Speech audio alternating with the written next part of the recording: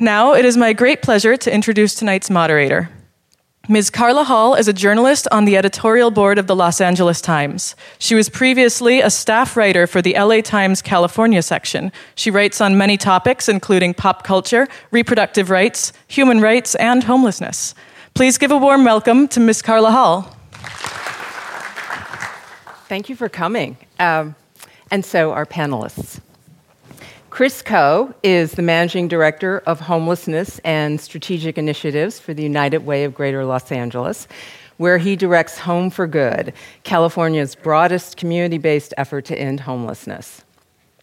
Janey Rountree is the founding Executive Director of the California Policy Lab at UCLA. She is also a member of the National Alliance to End Homelessness Research Council and is the Deputy Director of the Homelessness Policy Research Institute. Christine Margiotta is Executive Director of Social Venture Partners Los Angeles and former Vice President of Community Impact at United Way of Greater Los Angeles, where she designed and directed the Home for Good initiative.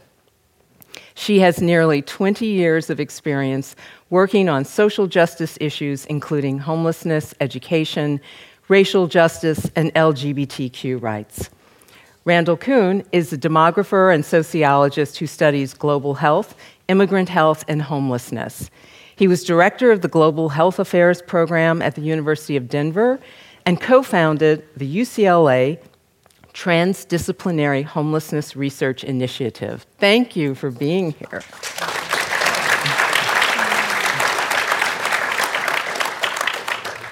So, let's just take seriously or literally that question or the title of the event here. How can everyday Angelenos help homeless people? I mean, Christine, what are some things that Angelenos can do to help homeless people? Should we give them water and food when we see them? Money? Something else? Should we just acknowledge them by saying hello or smiling? I've had homeless people tell me they feel like they're invisible. I think that last point is such a good one, Carla. I think, the first thing that I think about is acknowledging someone's humanity. So looking people in the eye, acknowledging that you see them, I think that's one of the most important things we can do, just human to human, letting anyone in the world let them know that we see them, and particularly for people who experience so much of that sense of invisibility out on the streets. I also think about, when encountering someone who's out on the streets, this question of, do I give money, do I give food? I always encourage folks when they ask that question to think about the conditions that they often impulsively want to put on what they're giving. So often someone will say, well, I want to give money, but I want them to spend it on food, or, I want them to do this or that with it. So I think if you think about giving, how do we do so without attachment? And how do we trust one another to meet our own needs, whatever that need may be? I think that's such a good point because I've often thought when I've given money to homeless people, I've heard people say, no, don't give money to homeless people. They'll spend it on whatever. And I say, what do you want them to do? Like put it on a down payment on a condo? I mean, like whatever they need to do to get through the day. Yeah. But you're all in the business of trying to look for ways to help homeless people or get homeless people housed and get them services, understand the situation better. I mean, what do you do? I mean, Janey, what do you do? It's a great question. So professionally, at UCLA, we're looking across the entire system of services. But I am also a resident of Los Angeles. I live in the Hollywood neighborhood. I have a small child. I have to walk her to school or walk her around the neighborhood, and I also deal with that question, am I comfortable walking with my child past this encampment? What do I do? Who do I call? How do I engage? And for me, completely separate from my professional work, I made a point to establish a relationship with my service provider in my community. So I think you all know that there is a service provider who is responsible for connecting to families or adults or youth in your neighborhood, understanding what that organization is, where it is, how they operate, how they serve people, go in and ask for a tour, figure out what they need, what the volunteer needs are. And I think with my own family, when I think about walking my daughter, I believe that it's totally safe to do that. But you have to engage with your children on what is happening and why people might be homeless. And we're going to presumably talk about that throughout the evening. Yeah. So I'll pass it back to you. Well, why are some people afraid to walk their small children, and when I say small, well, elementary school children past homeless encampments or homeless people in general? Is it bad to walk a child past a homeless encampment? I don't think it is. If I put myself in those shoes, there's often several fears that people have. I think there's a fear that there is someone with serious mental illness who is not in control of themselves and not making rational decisions, who might lash out or be violent towards you or your family. I think there is a fear of an infection or disease, which is not that common, although it is in certain areas of certain encampments. And I think there's a fear of having the conversation. So with maybe your child. Yeah, maybe you're tired and you've had a long day and you don't really want to talk about poverty with your whatever age child. And so you try to avoid it by not walking past or not engaging. And I think that's a mistake as a parent. And I think something important to consider is to think about what the person experiencing homelessness is also experiencing in that moment. Because when I look at an encampment, to me that's an expression of the fear that someone experiencing homelessness has of us. And when I think about my time growing up in Richmond, Virginia, capital of the Confederacy, and being a minority there, I felt very visible and invisible at the same time. Like it can be possible to feel both ways. And when I see someone experiencing homelessness and what they've built around them, to me that's an expression of their desire for protection and safety as well. I think we see it just as hoarding or, unhygienic things. But to me, when I see that, it resonates with me because I remember what it feels like to both want to be seen, but also want to not be seen in a certain way. And so I think also for us to think about what they might be experiencing as well. I mean, kind of a sense of just leave me be. Like, I'm going to let you be and leave me be. I mean, on the part of the homeless person. Yeah, and just wanting protection and privacy from their just normal existence. And them wanting to shield us from certain things that they feel like, oh, I wouldn't want to show that to someone else. So I think understanding that the dynamic is awkward for both of us is also something important to remember. Randall? To me, it's just unusual. And that's a simple fact that everyone has to reckon with, and we reckon with it all in our own ways. So I've spent much of my career, I've done a lot of work on homelessness, and then I've been focused on global health issues, particularly working in Bangladesh for the last 15 years. And in Bangladesh, there are very large informal slum settlements that people set up for exactly the reason Chris said, that people can find safety, they can work together, they can build neighborhoods together, they can protect themselves from disease by building sanitation systems. Whatever it might be that they can do, they're more likely to be able to do that together, right? And in many cases, these are people who were left out or sent out of their communities, and they can form a new community with people in this new area in a large city like Dhaka. But this is unfamiliar to us, right? We have a notion that everyone should have a home, that everyone has a home. And so when people are forced to live on the streets, they will naturally congregate. And that is unusual. People living on the streets is unusual to us, and people living on the streets in clusters is unusual to many people. And so it is natural for everyone to have a reaction. And as Janey said, not having a reaction, ignoring it, pushing it under the surface, not addressing it with our children is ultimately a mistake, but it's a very natural one. Well, and let's talk about the fact that there has been such a growing frustration on the part of people who live in houses with people who are homeless. There's a sense in this city that, in particular, where we're spending, or we have spent, essentially, $1.2 billion on housing, but the housing's still in construction or in development, so none of it's been opened. And we're building bridge shelters, but none of those, well, that's not true. Quite a number of them are open, but there's still quite a number to be opened. There's a sense, I think, that people feel like, and homelessness has only gotten bigger. I mean, it went up 12% in the county from 2018 to 2019, and it went up 16% in the city. So there's this frustration that people are on the streets, and I think you hear people in houses talk about, I don't like the way they look, I don't like the trash, I don't like the smells that are coming from them.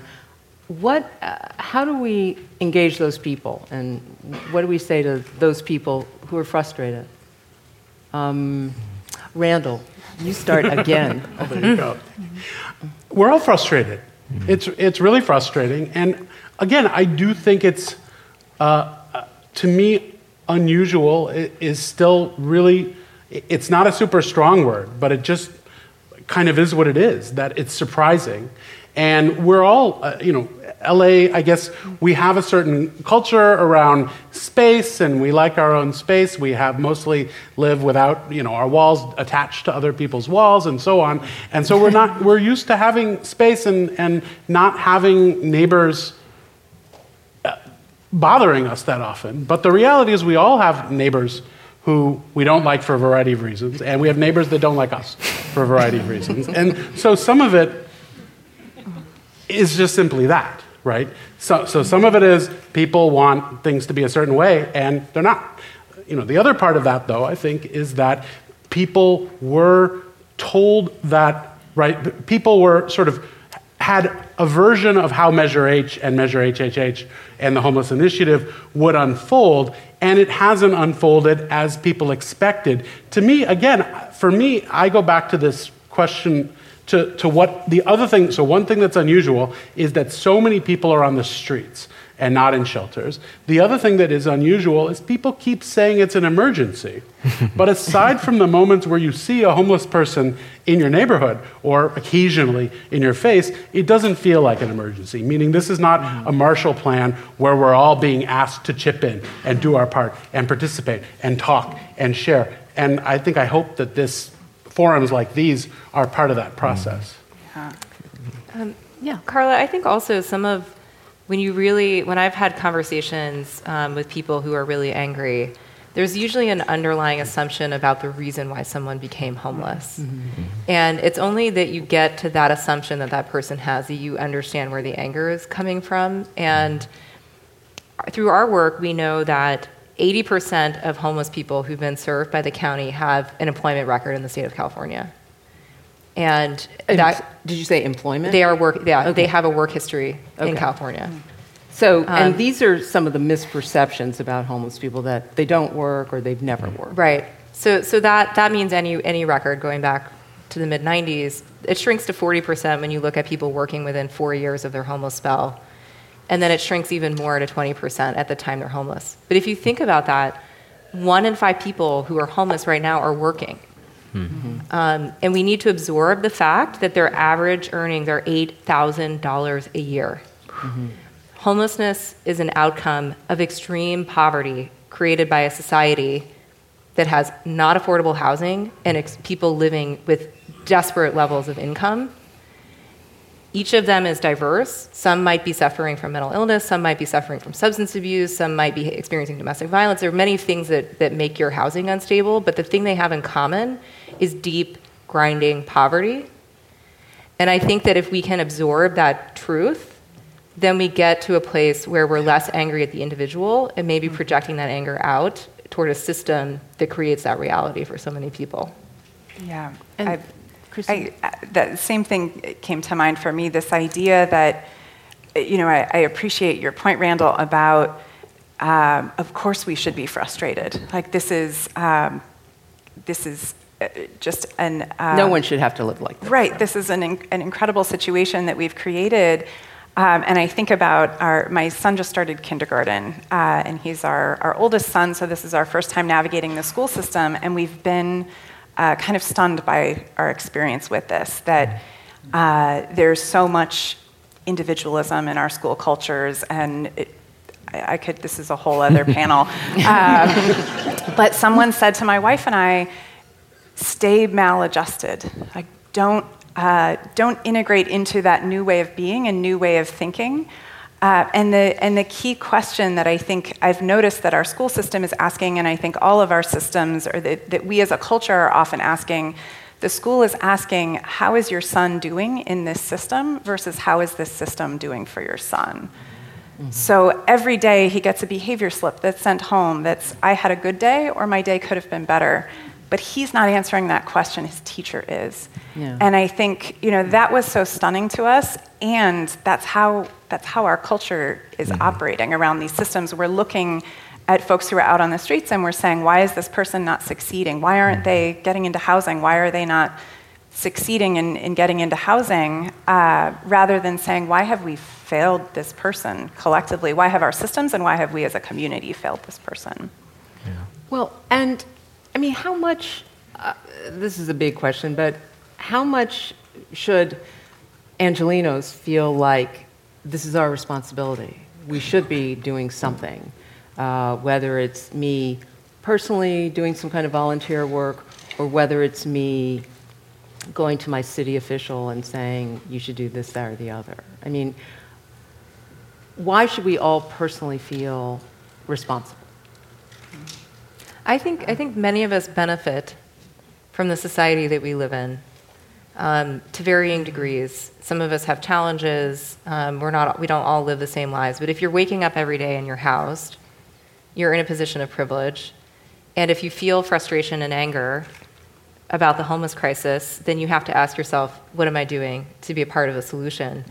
Not everyone has the capacity to think about that or act on it every day, but there are many simple things, whether it's knowing the name of your service provider and having a personal relationship with someone on their staff, so when you do need to make a call, someone's more likely to pick it up. I don't know who the service provider is in my neighborhood. I mean, are you talking about like the lead agency for the area? Mm-hmm. I'll bet, maybe all of you do, but I'll bet a lot of us don't. I mean, how would we find that out? You can look it up online. You can go to LASA's website. Okay. You can also just ask people in your community. I live in Hollywood, the center, Blessed Sacrament, right by the Y. Yeah. There are usually different providers or potentially different providers for families and adults. But I do think it's worth having some knowledge of who's responsible for serving those people in your community and how that organization works and what they might need from the community. When I asked that question for my provider, he said, I need for people to show up once a week and interact with homeless people at our coffee hour. Okay. I just want people to come in and have a conversation so that they understand what these people's lives are like. It was a very simple request. I'm sure many of these organizations also fundraise if you want to be involved at that level. Yeah.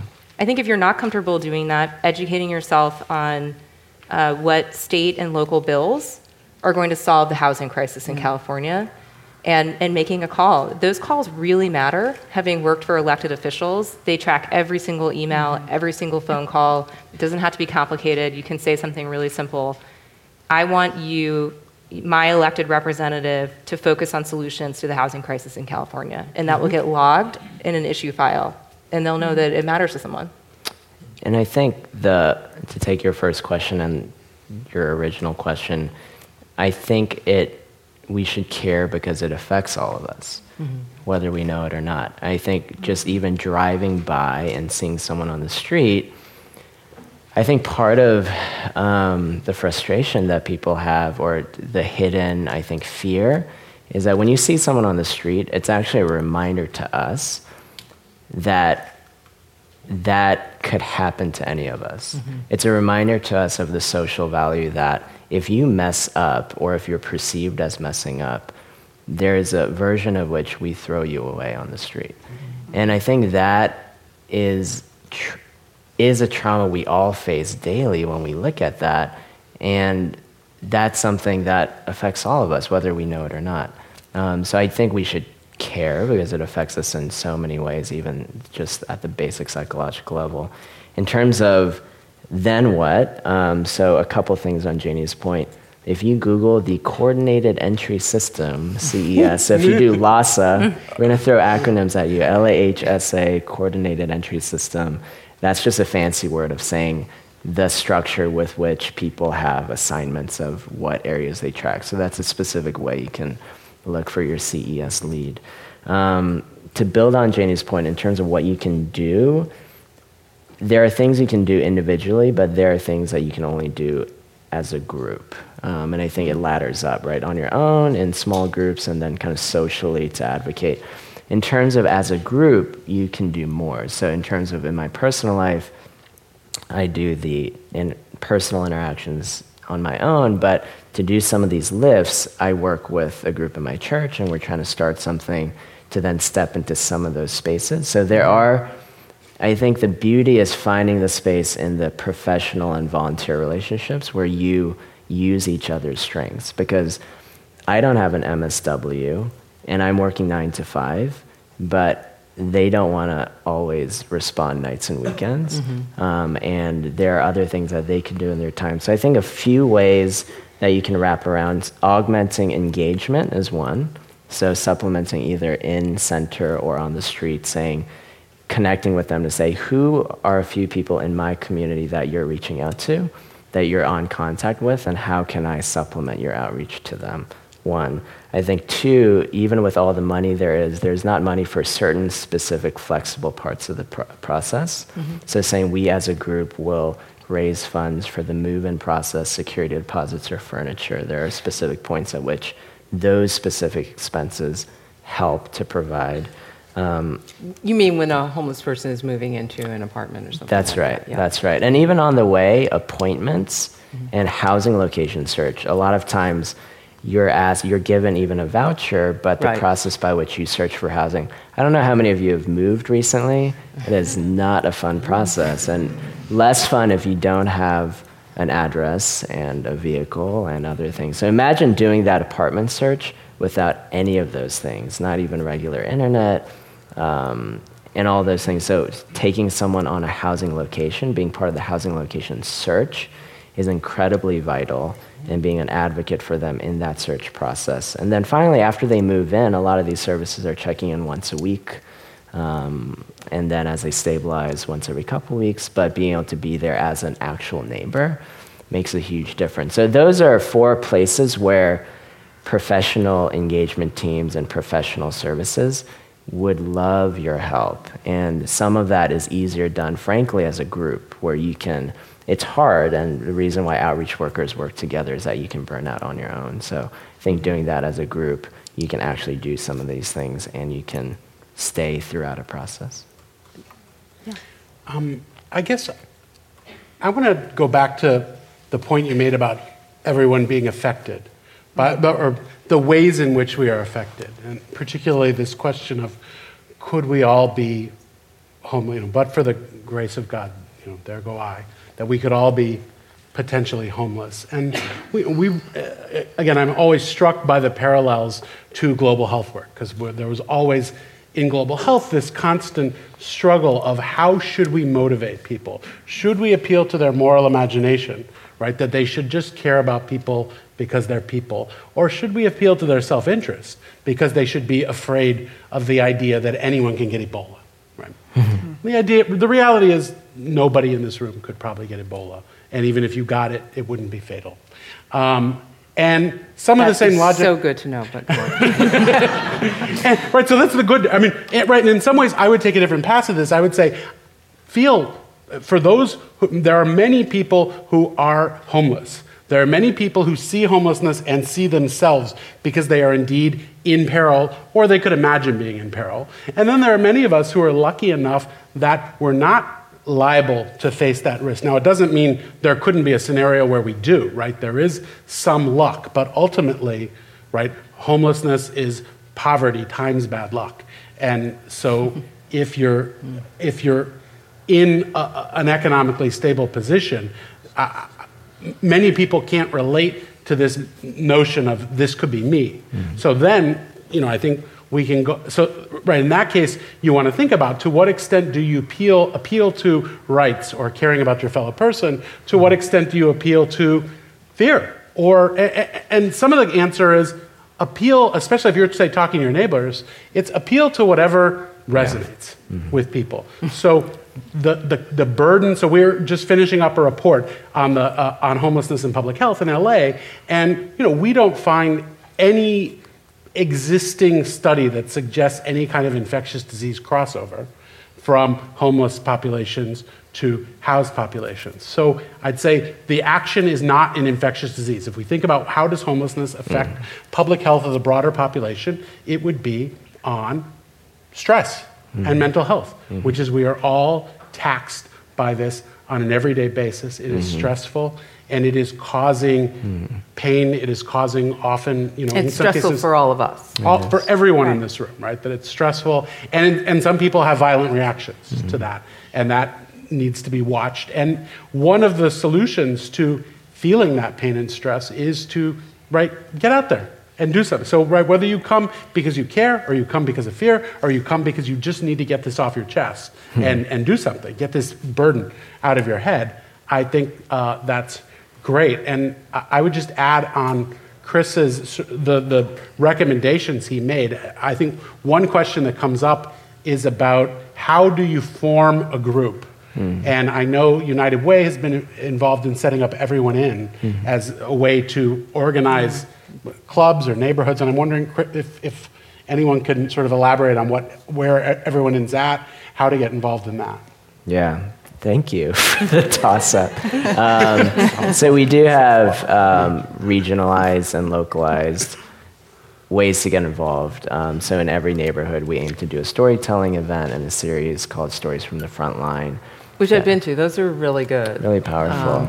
Those are homeless people who used to be homeless and who tell their stories of how they went from homelessness to housed, and they're very powerful. That's right. And even people who are housed, I think we aim to show, to your question, how it affects even a broader public. So personal stories from even case managers or civic leaders.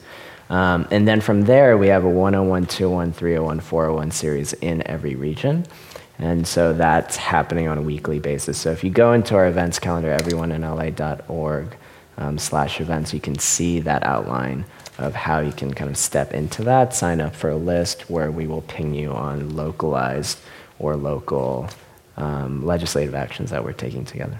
And when you were talking about people helping homeless people with furniture when they move into housing or stuff like that, even when homeless people are lucky enough to get housing or lucky enough to get a voucher so they can go and find an apartment, it's still hard to get the landlord to rent. It's still hard to come up with the security deposit. And so, there's some agencies that work on that, but also people can work on it too. Individuals can help.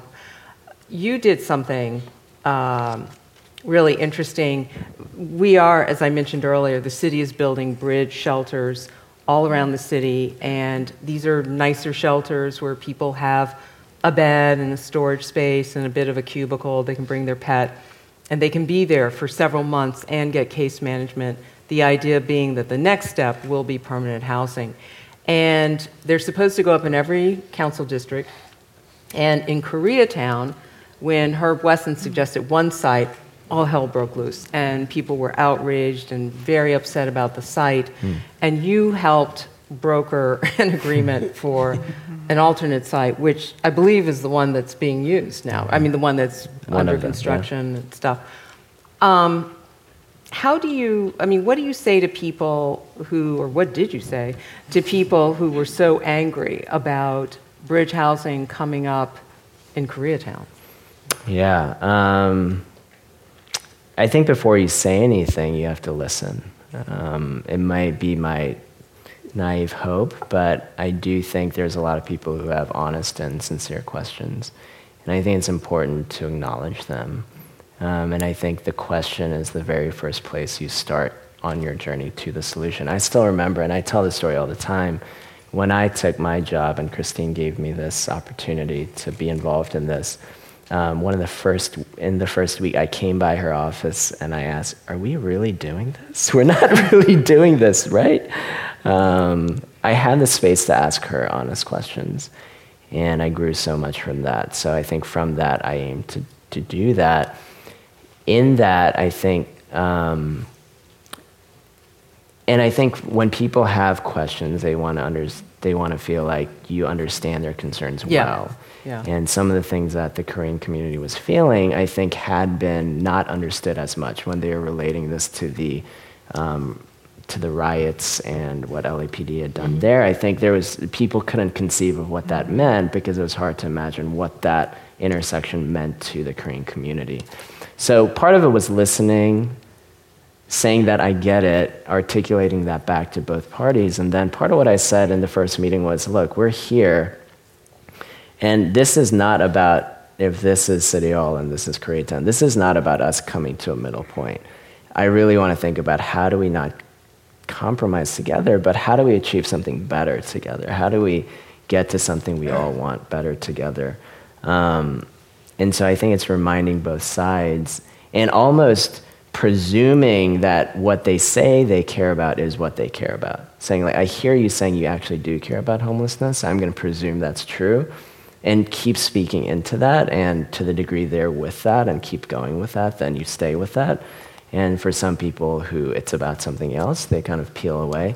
But any structure is organized, and there are key people who are influencing broader opinion. So I think it's really about finding and having deep conversations with key people.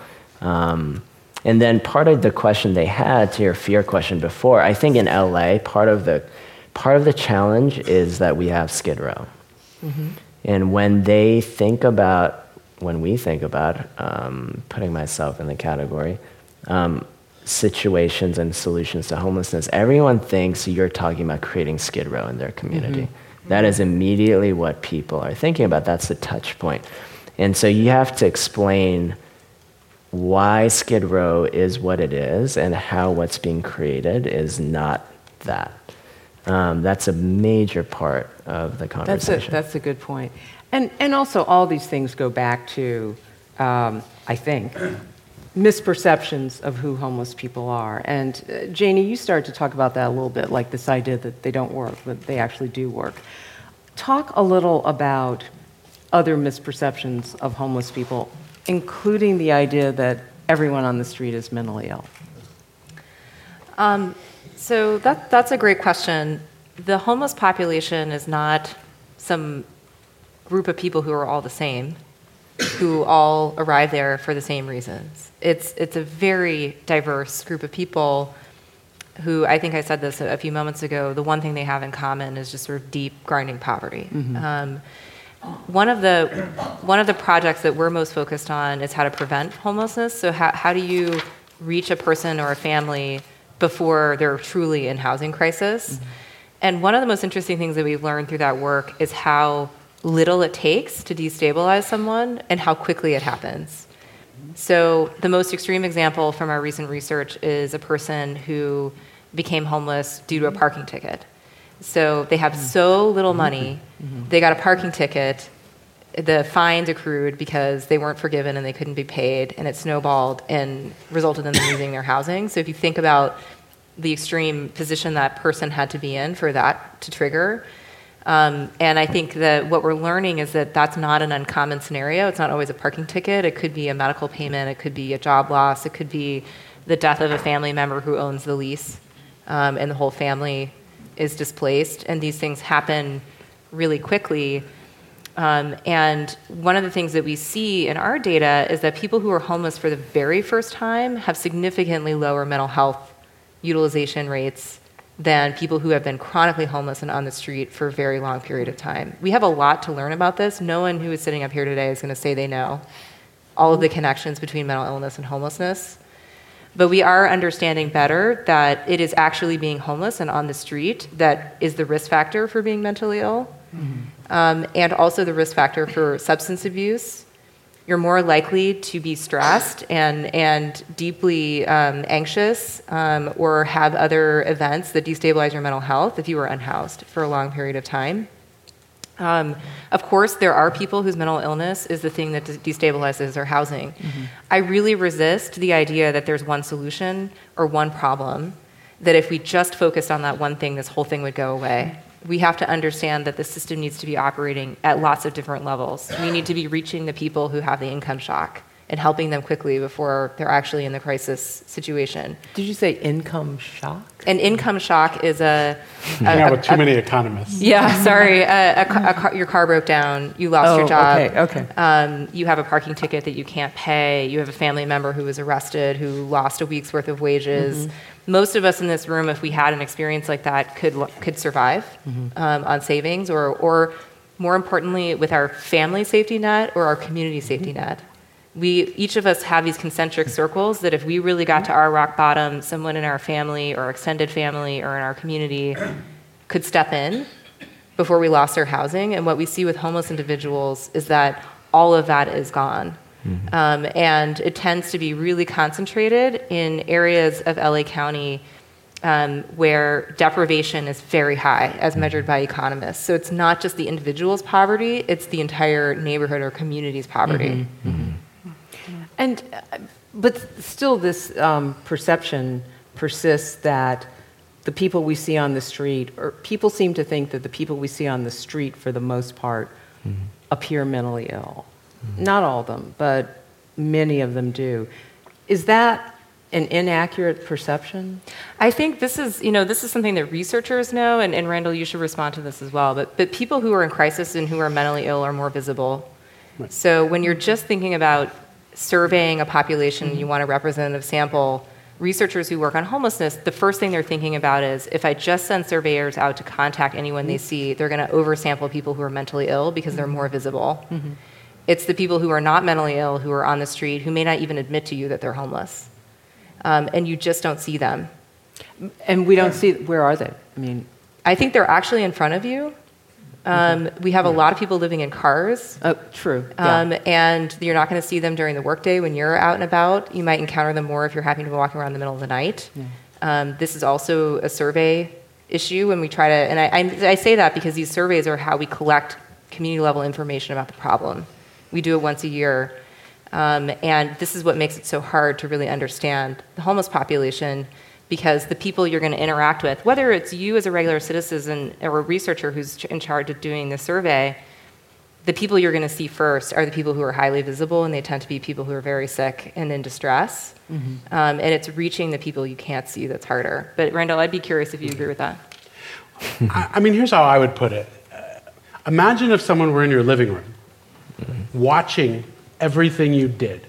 Every fight you had with your partner or spouse, every time you yelled at your kids, every time you talked to yourself, everything you drank, and they were judging you, right? You would be humiliated no matter what they saw, right?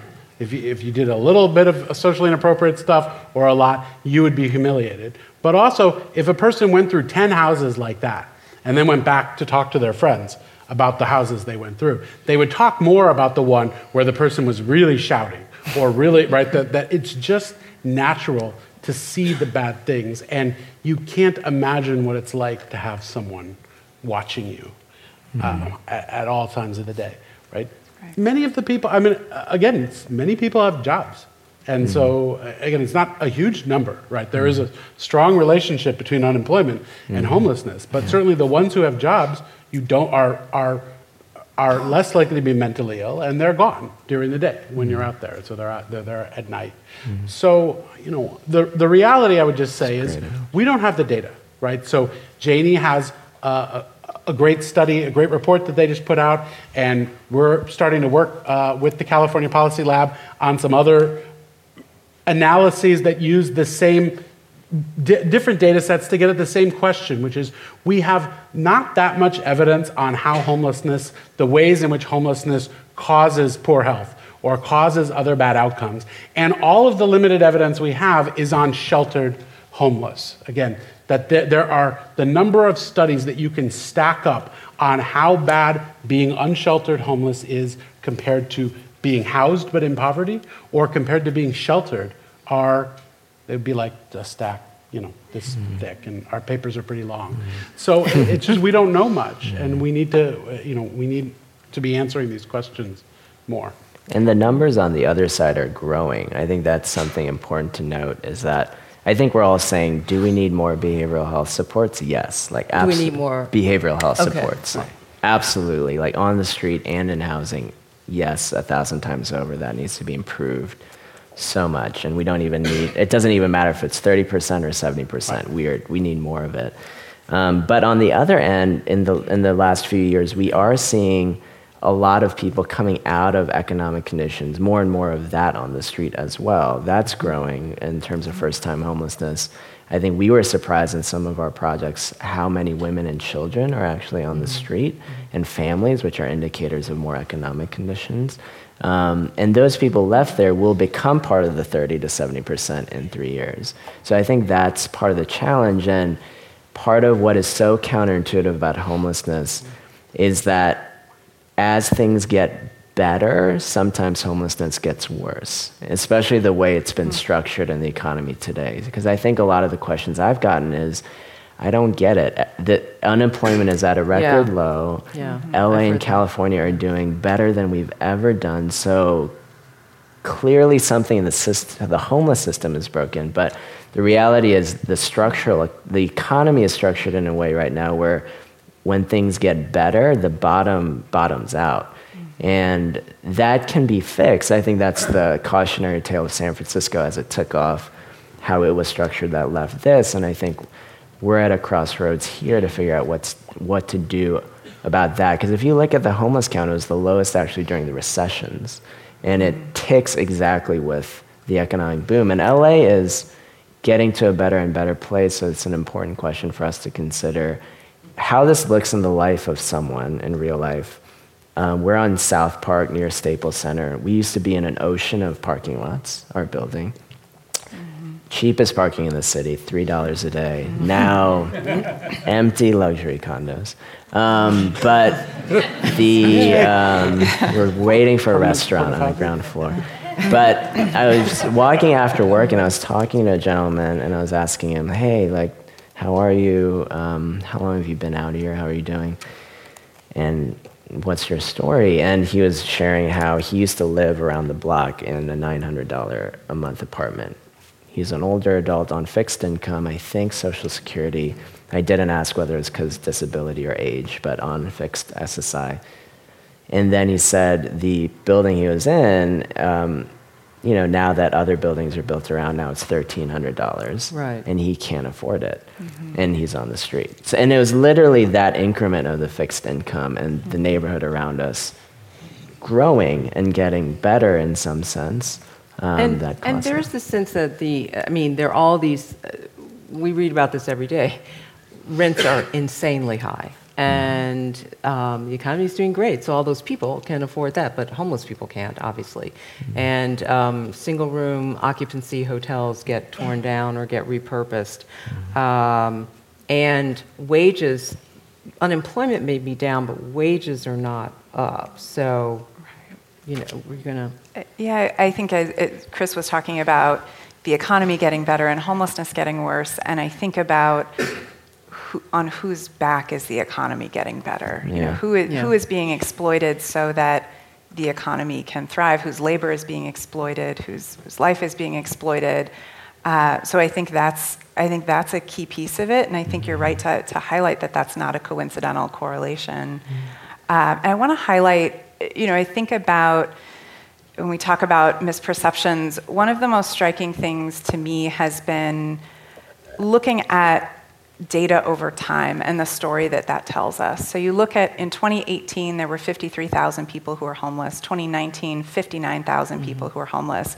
So you would think, okay, 6,000 people became homeless in that time.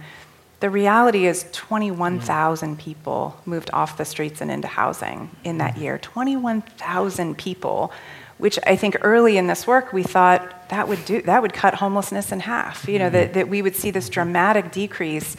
But the reality is, in that same time, 50,000 people became homeless. And so looking at what are the systemic factors that are leading people in such mass numbers to become homeless, and the piece I would add to what my colleagues have mentioned about extreme poverty, I think there is a layer that has been less acknowledged around racism and around systemic racism, and how if you look at the community of people who are homeless in Los Angeles, 33% of them this year are Black Angelenos.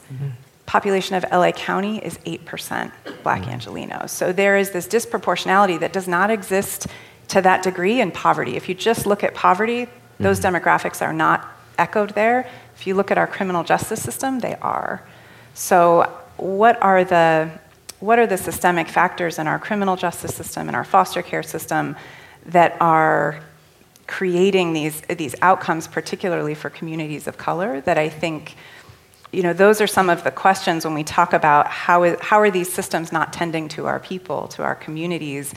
I think that's where I want to encourage us to also look, in addition to affordable housing, in addition to wages not keeping pace, there are these systems that I think we haven't examined as deeply when we look at homelessness, because we look at it somewhat as a singular issue. But when we step back and we look at, I think about the new Jim Crow and Michelle Alexander's conversation about how racism has continued to reinvent itself, that we're creative as a country. We had slavery, then Jim Crow, then mass incarceration. I would include homelessness in there as the latest incarnation of how systemic racism is manifesting itself. So I think when I think about what everyday people can do, I think about how am I using the power that I have as a white woman, how am I raising my 3- and 5-year-olds to be anti-racist little people. That sounds like such an abstract and distant connection, but I see them as deeply connected.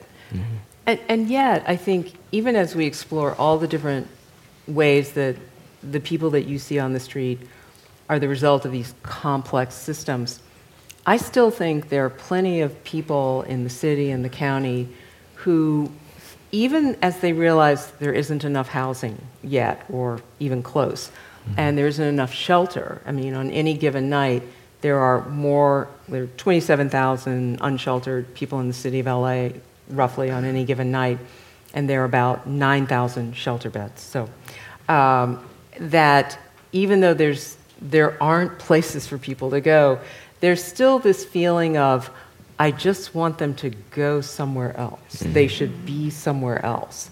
And I don't know where that place is, and I don't think they do either. I think maybe there's a feeling that if they've publicly urinated, they should go to jail, or if they do it over and over again. Or they should be in mental health treatment facilities, but there aren't a lot of residential mental health treatment facilities. So, I mean, how do we hear people's problems, their concerns about that, about just, I don't want them here. How do we convince people there's no place for them to go yet? And, yeah, I think part of the question to start with in understanding is to explain how a lot of them are from where they're out sleeping outside, right? That a lot more of them are from that area than you might think. I mean, even if I were to ask you all, what percentage, how many of you all are not from LA? So the percentage of us that are not from LA, I'm raising my own hand, is far greater than the percentage of our homeless neighbors who are not from LA. And I think sometimes, to talk about bias and projection, we project that I came here for the weather, so they must have as well. And so the percentage is much lower for people. 70% of people who are sleeping outside were originally from LA County when they were last housed. And so I think part of it is starting there, is to explain how this is their community and some place where they are choosing to stay because it's comfortable and safe for them. And I think it does help to point out how other solutions have not worked, do not work. I think some of the you mean jailing people? Yes, yeah. I think there was a really amazing study that the San Francisco Chronicle did following people in encampment as they were swept around. And they tracked them, and it showed literally, it was just like this circle of just following they're just going from here to here to here to here to here. and really explaining that the only way that they will leave the sidewalk would be to make a space for them inside. So if we could even accept the fact that homeless people are outside for a while, what about this idea of a lot of the complaints you hear are about trash? And what if, how can people get their city to come and pick up the trash? Because homeless people don't want trash outside their encampments any more than we want trash outside our houses. Or what about if homeless people are making too much noise in an encampment right by your apartment building? Is there someone you can call? Are there little things like that you guys think people could do?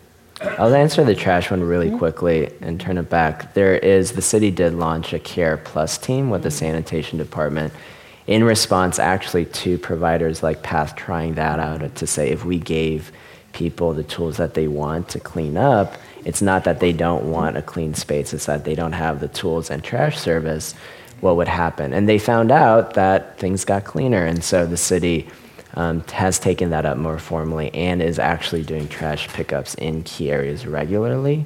So they're starting that. So just to your point, that is something that is starting to happen. So we could keep talking about this all night long, but now we're going to take some questions from the audience. My name is James Sarentinos. This is from Mr. K-Town. I do not want bridge shelter in my neighbourhood because I think it's going to be like Skid Row. Tell me what I need to tell my neighbours in terms of where they've got it all wrong. So different. Skid Row, you have 2,000 beds on one block, a 4-corner radius, so you have 2,000 beds there that a lot of them empty out every morning at 6 a.m. These bridge housing facilities, usually 50 to 75 beds, 24 hours where people are staying inside all day with intentional care and supports where their slots are reserved, actually coming from an intentional street outreach effort to house people in that community to come inside. So 24 hours, I don't even know the percentage of that, 10%? Is that even smaller than 10%, 1% of the bed volume that we're talking about, Skid Row? The programming and the care are dramatically different. So those are a few key differences of why it's not Skid Row coming to your community. Thank you. Hi, David Rockello from Rampart Village.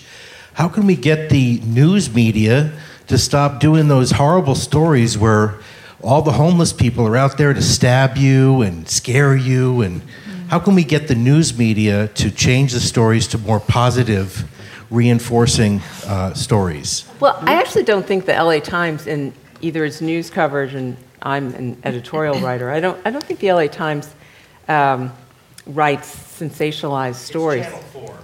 Oh, Channel 4. What's a channel? Is that this?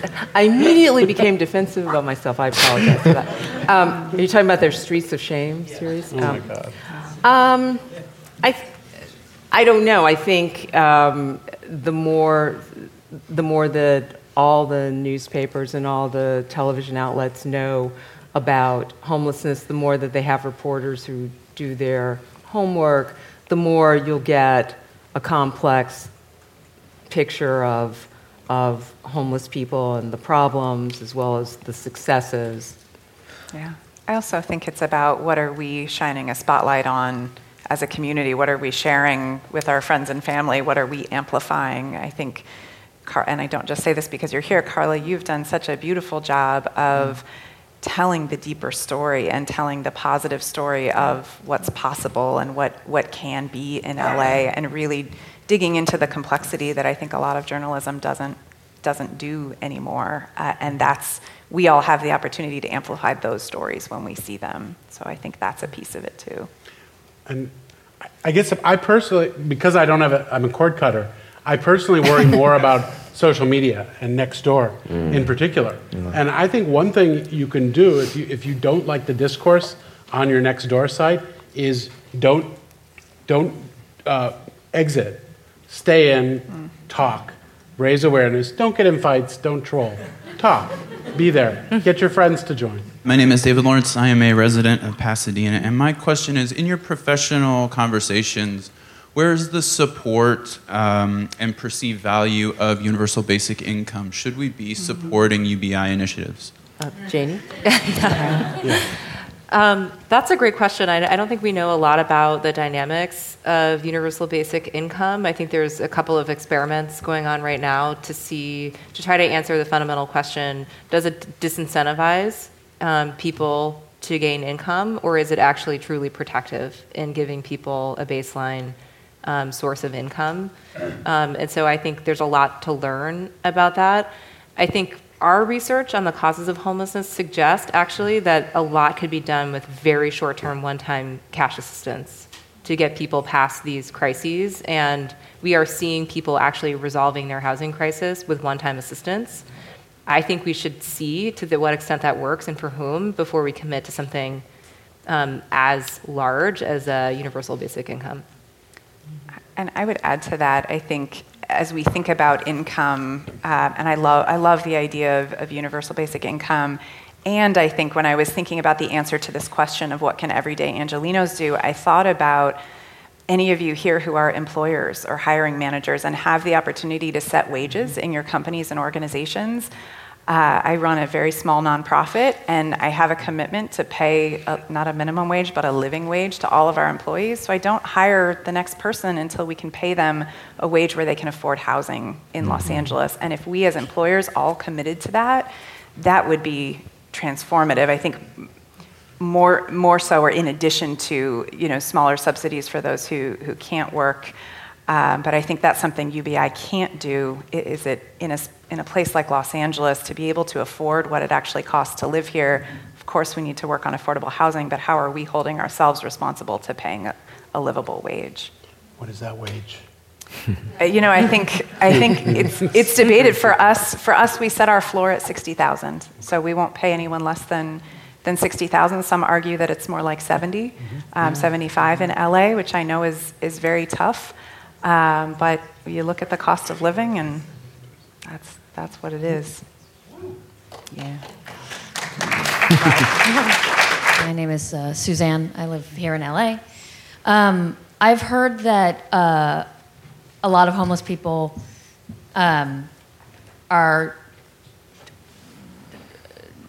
don't want to go to shelters because oftentimes there's crime or danger, or the conditions aren't that great. And I've also even heard that some actually prefer living outdoors and living in, this could be complete misconception, but that they've been outside for so long that indoors just feels confining, and it's just a big change for especially some that have been out on the street for so long. Is that a misconception? Is that a very small percentage of homeless, or is that actually a prevalent? In terms of people, I think we should be careful about when someone doesn't want to come inside to a particular kind of shelter. That would be different than them not wanting to come inside at all. Yeah. And I think your other really astute point that even people who want to come inside, that can be a hard process for them to come inside. So there's kind of three things there, right? So I think a lot of people have a particular shelter experience that they've had before that they don't want to repeat. So even during El Nino, we actually had a big ramp up in shelter capacity because we knew that was coming. And during torrential downpours, we probably had only a quarter of the people accept places to come inside. Because of, again, if we had offered a permanent place or another apartment, I think we would have had 90% plus. And you see that in a recent article in the Times about an encampment to home story where everyone in that encampment accepted a chance to live in an apartment. And so I think just to be very clear between the difference between the two, we should always be careful about that.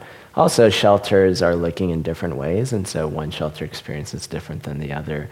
But a change is hard for any of us, and I think that is a real process. I did have someone who said, and that's why housing that gives people a chance to do it by their own terms is so important. It's not just to say we're we're taking all the bounds off. But we have seen that it's actually more effective to let someone grow into their space and dictate that. So we had someone ask for a balcony once, and all the misperceptions on why, but it was because they said, I want to come inside, and I know it's going to be hard.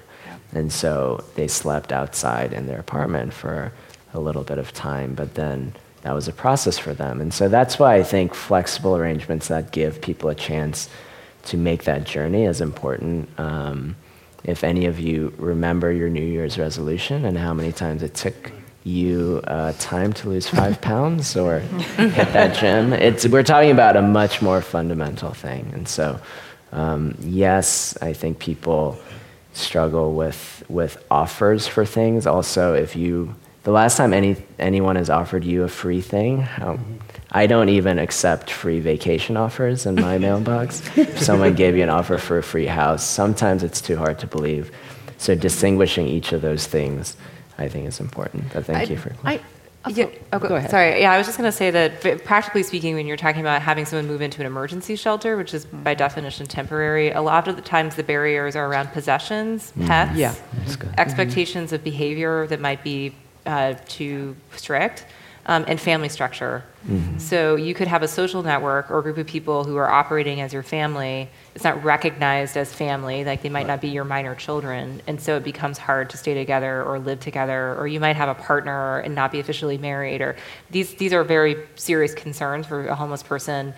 I think the solution is to have really flexible shelter, and that's not controversial, but this is a solvable problem if we have the political will to do it. I agree.